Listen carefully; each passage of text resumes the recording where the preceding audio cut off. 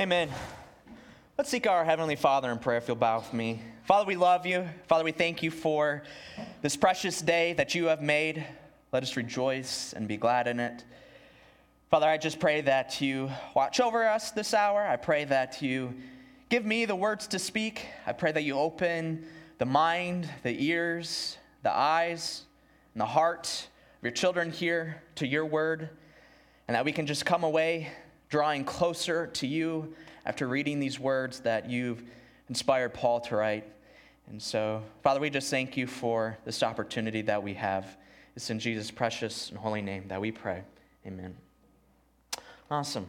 Well, I've enjoyed our topics of discussion the past several weeks with Palm Sunday, Resurrection Sunday, and winning the war in your mind. You're really not going to be able to beat Resurrection Sunday, the celebration of the resurrection of our Lord and Savior Jesus, and then what that means for us, the hope that we have in the coming resurrection, that we will be a part of a never-ending day and age where we will be raised from mortal to immortality. Everything wrong with this world will be made right. You can't beat that topic of the resurrection. But I'm excited to jump back into our series on the book of Romans that we started a couple months ago, as we've been going verse by verse throughout the letter of Romans that Paul, the Apostle Paul, wrote to the church at Rome. And Paul, he was writing this letter because he wanted to present the gospel message to the church at Rome. He wanted to go visit them in person. For whatever reason, he wasn't able to at that point in time. So instead of visiting them in person or talking to them via FaceTime or Zoom call, he wrote a letter to the church at Rome. And in this letter, he presents the gospel message to this church at Rome. And throughout this presentation of the gospel message to the church at Rome, he really covers a wide range of topics. And it's been a bit of a roller coaster going through the first 6 chapters of Romans. We spent 10 weeks going over these first 6 chapters. There's been portions of the text where Paul draws out a lengthy conversation, and there's been other portions of the text where it has been bam, bam, bam, extremely dense with a lot to unpack. And thus far, throughout the first 6 chapters, to kind of remind ourselves of what Paul has been talking about, there's kind of been 2 main themes that I've taken point of in the first 6 chapters. The first being that we have looked at the intense effect that sin has on our lives. We all have sinned and fallen short of the glory of God, and we all will reap the consequences of sin, death, and more, the curse of sin. And so that's been one of kind of the first major themes of Paul's writing, that we all fall under this curse of sin. We all fall under the punishment of sin because we all have sin in our life. And that means we need saved from that sin. We need to be justified in the eyes of God. God needs to declare us righteous and not as a sinner, someone who reaps the consequences of the sin that they commit. And that's been the second major theme throughout Paul's letter thus far in the first 6 chapters, that we have a need for justification. We have a need to be saved from our sins and the consequences of it. And God offers it. God offers it to us freely. We are offered justification by God's grace. Grace being something that you don't deserve. You and I, we do not deserve to be freed from the punishments of sin, but that's exactly what God is offering us. And all we have to do is live a life of faith. You need to believe in God and His Son, Jesus Christ, and then you will be saved. No questions asked. Now, it's not a subtle belief in God, but it's the belief that changes every aspect of your life. A belief that not just alters how you act on Sunday by going to church, but a belief that alters how you live your Monday and Tuesday and Wednesday and Thursday and Friday and Saturday as well. When someone looks at you and examines your life, it should be so obvious to them that you are a Christian, that you have faith in God and His Son, Jesus Christ. And if someone were to sit down and deeply examine your life and it not be obvious that you have a faith in God, then you're playing with fire. both figuratively and possibly eventually literally. And so we left off with chapter 6, where Paul expressed that we are dead to sin and have become slaves of righteousness. And Paul continues his discussion by saying we are no longer under the law, but we are under God's grace. Thank goodness. The very last verse that we covered in Romans, if you open up your Bibles to Romans chapter 7, that's where we'll be spending our time this morning. Paul left off in chapter 6, verse 23, the last verse, for the wages of sin is death, but the free gift of God is eternal life in Christ Jesus our Lord. And to me, that sums up pretty well of what Paul has been talking about, that we have sin in our life and we will reap the consequences of that sin, which is death, but the free gift, we don't have to pay anything. The free gift to us is eternal life in Christ Jesus our Lord. And so that's where we pick up in chapter 7 before we left off come Palm Sunday and Resurrection Sunday. And so in Romans chapter 7, Paul writes, or do you not know, brothers, for I am speaking to those who know the law, that the law is binding on a person only as long as he lives. For a married woman is bound by law to her husband while he lives.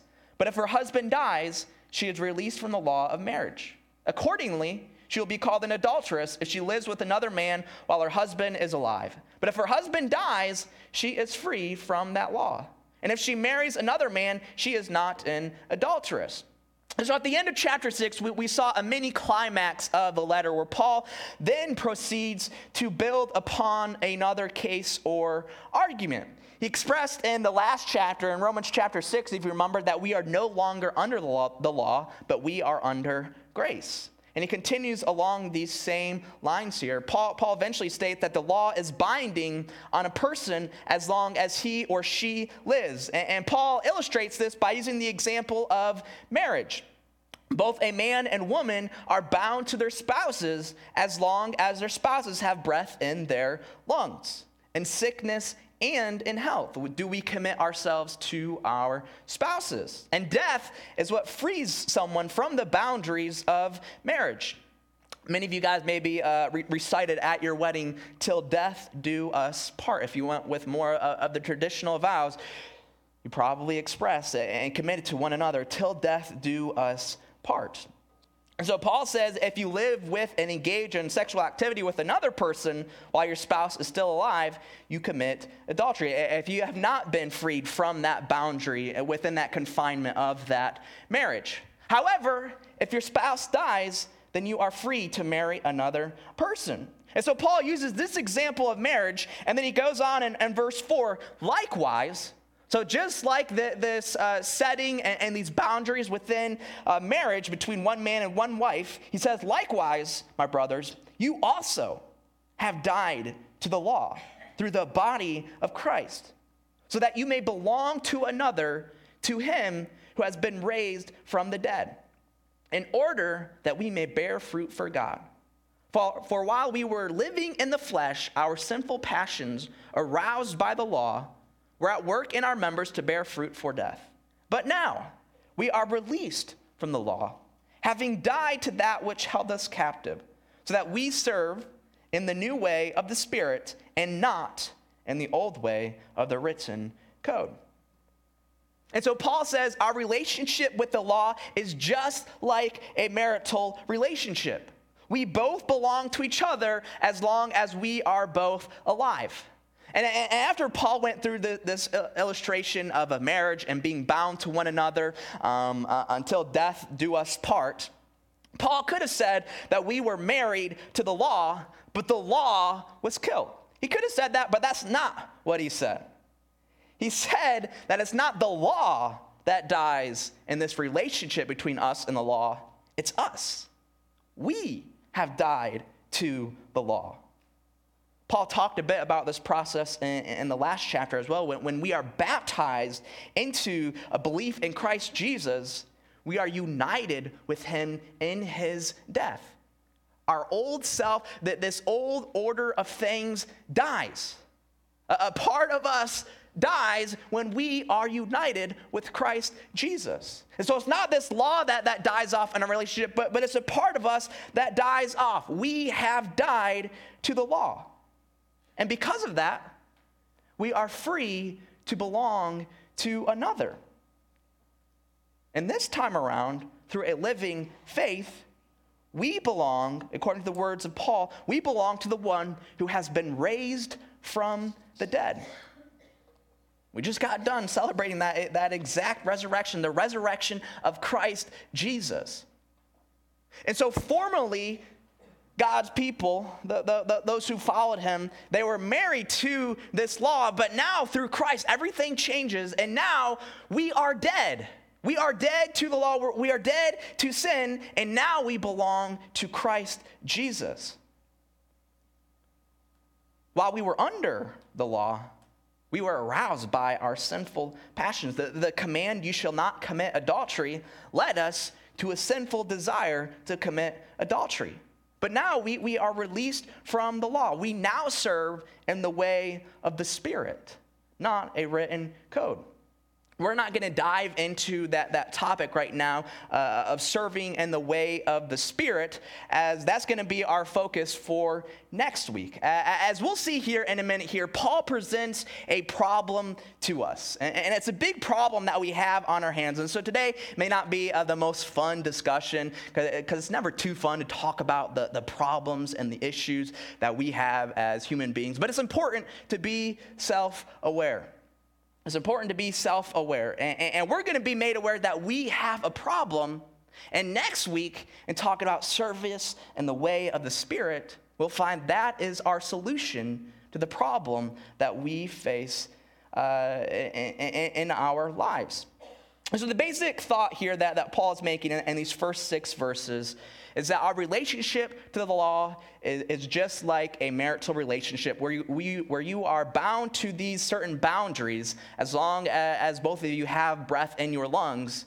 But in our relationship and our marriage to the law, we have died. We have been united with Christ in his death. And so now we are free to belong to someone else, and that someone else is Christ Jesus. And so Paul continues in verse 7, "What then shall we say? That the law is sin? By no means. Yet if it had not been for the law, I would not have known sin. For I would not have known what it is to covet if the law had not said, you shall not covet.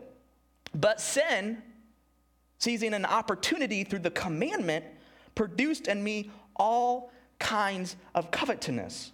For apart from the law, sin lies dead." And so one can kind of paint a negative picture of the law through some of Paul's writings.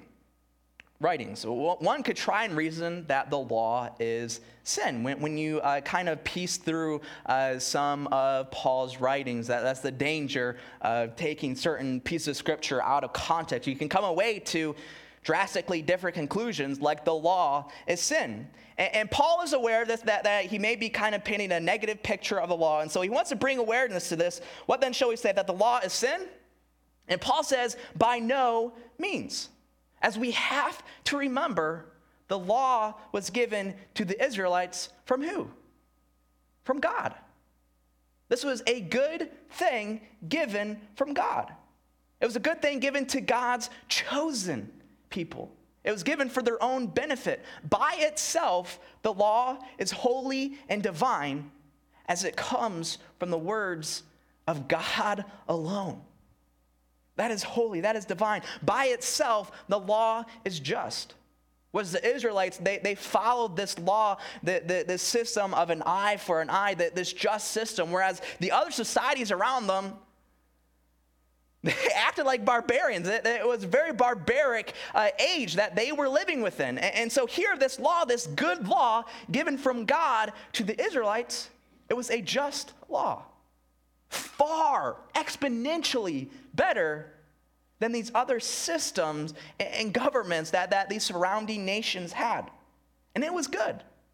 This law that God gave to the Israelites, it was not because God is some harsh dictator who likes to just tell us what to do and what not to do for his own pleasure. No, he gave this law because he loves them. and he wanted what was best for them. Whereas he says, the Israelites, a well-known law that they couldn't eat the pigs. And to us, to me, that sounds so cruel. Why would the Israelites not, or why would God not let the Israelites eat bacon? But we learn through science and medicine insights today that these pigs, they eat all sorts of these different things, and there's a thing called bacteria, which we can't see with the naked eye. And so God was protecting the Israelites from the harmful bacteria that these pigs would digest. And so all these laws were for their own good. And so the law was from a holy and divine perfect being. It was to his chosen people, and it was for their own good. And so by no means is the law sin. But now, with that being said, the law brings forth sin. And there are two ways that Paul expresses the law bringing forth sin in these two verses. The first one in verse 7 is that the law brings forth sin in the sense that it is what defines and gives shape to sin. Whereas Paul says, yet if it had not been for the law, I would not have known sin. And so the law brings forth sin in the sense that it defines what sin is. It defines these different commands that we are to obey and these different forbidden actions that we are to stay away from. The law, it gave the people the rules to follow. And if they then disobeyed the law, then they committed sin.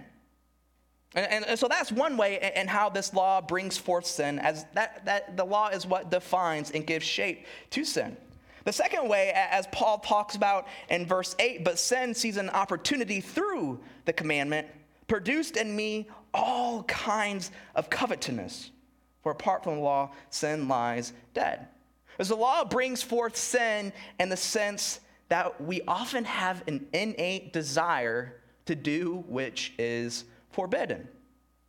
When we look back at the very beginning of the story of Adam and Eve and the Garden of Eden, we went through the story last week. Adam and Eve partook of the fruit of the tree of the knowledge of good and evil after it was forbidden. This rule, this law that Adam and Eve had, they kind of had this innate desire. They had a little help and persuasion from the serpent. They kind of had this innate desire to do what was forbidden. If I tell Ezra, my son Ezra, if I tell him not to tickle me, you know what he's going to do? He is going to tickle me every single time. And if I just don't even bring the discussion up, he's very likely not to bother me by tickling the ticklish parts of my body. But the moment that I bring it up, hey, don't tickle me, he's going to come up and he's going to run and he's going to come tickle me. From the moment that we are babies, I think we have this innate desire to do what is forbidden. The law forbids us to covet what our neighbors have. And sin takes hold of us and produces all kinds of covetousness. This is extremely present in our social media world. And so although we have to understand the law is a very, very good thing for the group of people that God gave this to us for their own good. The law is not sin, but the law brings forth sin in the sense that it defines sin, it gives shape to sin, and we as human beings, our fleshly desires, we have an innate desire to do what is forbidden, to do what is wrong. And so Paul continues here along these same lines. And Paul says in verse 9, I was once alive apart from the law, but when the commandment came, sin came alive and I died. The very commandment that promised life proved to be death to me. For sin, seizing an opportunity through the commandment, deceived me, and though it killed me, so the law is holy, and the commandment is holy and righteous and good. Did that which is good then bring death to me? By no means. It was sin. It was sin, producing death in me through what is good in order that sin might be shown to be sin, and through the commandment might become sinful beyond measure. And so here we have a holy, a divine, a just, and a good thing, that is the law. And this law promises us life if we follow it. But sin comes along, and sin takes this holy and divine and just and good thing that promises life, and instead uses this good thing given from God and uses it to destroy us. Uses it as our own demise, our own downfall as humanity. Don't ever underestimate the severe power of sin in this world, where sin took this good thing, not just from anyone, but this good thing from God, and completely perverted this good thing that promises life if we follow it. And instead, it serves as our own demise, our own downfall as humanity. Whereas our temptation to sin, it can turn our love, our genuine love for one another, it can turn that love into lust. Our temptation to sin can turn our need for bread into gluttony. Our temptation to sin can turn our need into shelter and turn that into greed and covetousness of what other people have. Sin has immense power in this present evil age, and we need to be made aware of that. Paul makes this point abundantly clear again in verse 13, that it's not the law that brings forth death to us all. It is sin. Sin is the instrument that perverts this law, which leads to the death of mankind, of disobeying the words of God, this good thing. And so Paul continues in verses 14. And we have to be careful here. This is probably one of the most often misused pieces of scripture in the Bible. Paul writes it in verse 14 through 20. For we know that the law is spiritual, but I am of the flesh, sold under sin. For I do not understand my own actions. For I do not do what I want, but I do the very thing I hate. Now, if I do what I do not want, I agree with the law that it is good. So now, it is no longer I who do it, but sin that dwells within me. For I know that nothing good dwells in me, that is, in my flesh. For I have the desire to do what is right, but not the ability to carry it out. For I do not do the good I want, but the evil I do not want is what I keep on doing. Now, if I do what I do not want, it is no longer I who do it, but sin that dwells within me. So this is one of the most complicated, misused passages in the Bible from my personal experience. And basically what Paul is saying here is that we have this internal conflict that Paul, and it's not just an internal conflict for us, but Paul is personalizing this. All these things are I. And so Paul shares with us an internal conflict that he experiences. And essentially, if we sum up this discussion here, Paul desires to do good and not to do bad. But on occasion, he finds that he does not do the good and he does the bad. That's essentially, that's a simple version of what Paul is saying here. And so there's this struggle between our fleshly desires and living in cohesion with the Spirit, what we'll talk about next week. It is a struggle that is mentioned in several different spots throughout the New Testament, especially in a lot of Paul's writings, where we have our old self, these fleshly desires enslaved to sin, and we have our new selves, righteous, the child of God, where we are living in cohesion with the Spirit. And sometimes these two natures within ourselves, they butt heads. They do not work cohesively with one another. And this is really a pretty constant present theme throughout the New Testament. During my studies this past week, I learned that this concept is not original to the New Testament, and it's not original to this radical Christian movement. Apparently, the Jews followed along these same guidelines as well. According to Barclay's commentary, quote, "The rabbis taught that every individual had two natures, called the Yetzer Hatab and the Yetzer Hara. It was the Jewish conviction that God had made human beings like that, with a good impulse and an evil impulse inside them. There were rabbis who believed that evil impulse was present in the embryo in the womb, there even before birth. It was a malevolent second personality. It was the ever-present unyielding enemy. It was there waiting, if need be, for a lifetime for a chance to ruin a person. But the Jews were equally clear in theory that no one need ever succumb to that evil impulse. It was all a matter of choice."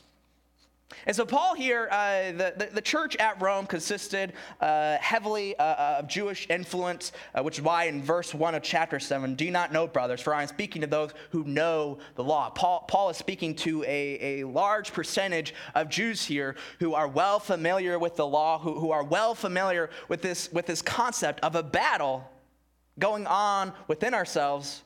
Some may call it a war within our mind. It ties in very well into our series that we're going through on Wednesday evenings, that there is a war going on in our mind.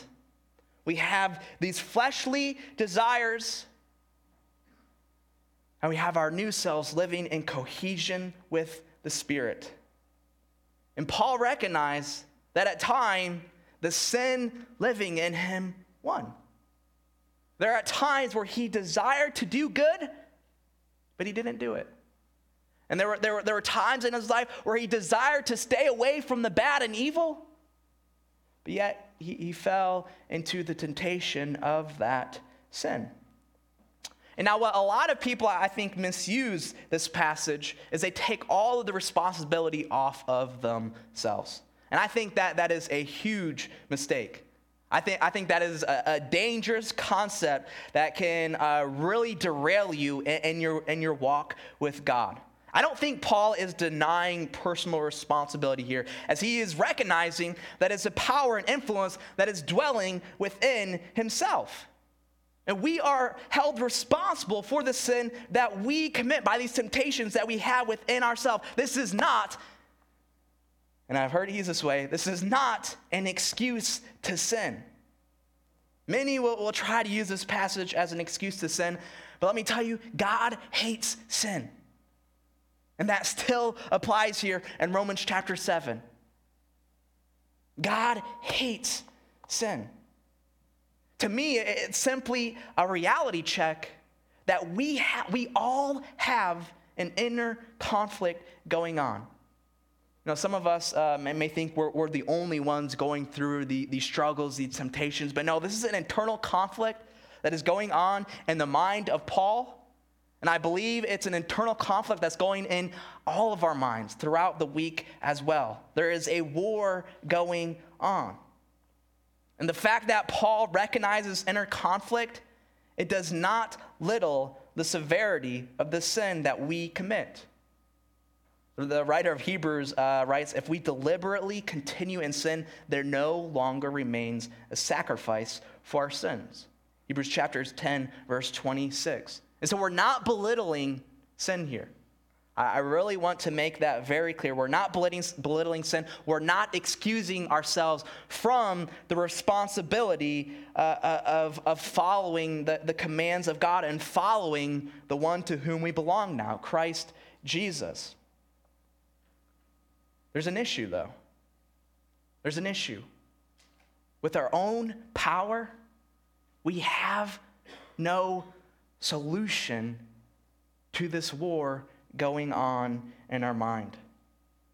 Paul writes in verse 21, "So I find it to be a law that when I want to do right, evil lies close at hand." I'm sure we've all been there when we want to make the right decision, when we want to steer clear of this temptation, evil lies close at hand. "For I delight in the law of God in my inner being." I delight in obeying the word of God, but I see in my members another law waging war against the law of my mind and making me captive to the law of sin that dwells in my members. Wretched man that I am, who will deliver me from this body of death? So Paul says it's his desire to follow the words of God. He is in agreement with the law of God. But yet there is a war that is being waged, and this mind, these thought process taking him captive to the law of sin that dwells in my members. So the Apostle Paul, of all people, says, wretched man that I am, who will deliver me from this body of death? In verse 25, just a slight preview, Paul says, thanks be to God through Christ Jesus our Lord. So then, I myself serve the law of God with my mind, but with my flesh I serve the law of sin. And so Paul asks the questions in verse 24, who is going to save me from this problem? Because I cannot do it on my own. I do not have the power alone within me to win this war. But verse 25, but thanks be to God through Christ Jesus our Lord. And that's the solution. God is the one who provides us the solution to this issue that we want to do good, but sometimes we succumb to the temptation to commit sin. And the solution is found in chapter 8 as we talk about a life in the Spirit, not within the flesh. And so here in chapter 7, what we've dealt with this morning, again, not a super fun, cheery message. As really Paul here, he's bringing light to the fact that we have a problem at hand and we need saved from this problem. As we have been freed from the law, which again, the law is a good thing, a holy, divine, just, and good thing given to God, to his chosen people in the Old Testament. So the law is a good thing, but sin has corrupted it. Sin has corrupted this good instrument and uses this command which promises us life and uses that promise, these laws, to use it as our own demise, as our own downfall, as the destruction of mankind. And so sin corrupts us, and there's an internal struggle going on within our mind. And unfortunately for us this morning, we don't have time to delve into that solution. So if you came here this morning and you listened to this problem, you got to come back next week as we talk about the solution to this problem. Because it seems like, if you leave off before verse 25, it seems like we are lost. There is no hope for mankind. But verse 25, thanks be to God through Jesus Christ our Lord. For God has a solution to our issue, to our problem that we face, that there is a war going on in our mind, and that we need to live in the Spirit. Let's pray. Father God, I just thank you that in the midst of our struggle with the immense power of sin, that you have provided us every tool that we need to come out victorious in this war against sin. So, Father, it's my prayer this morning that none of us here grow complacent, none of us here grow comfortable, but that we are ready to defend ourselves in this war, that we are ready to defend ourselves by living in cohesion with the Spirit that you have blessed us with. So, Father, I thank you that you offer this beautiful gift to us in the midst of our broken selves stained by sin. And so we love you. We thank you. It's in Jesus' precious, holy, authoritative, and powerful name that we pray. And God's church said, amen.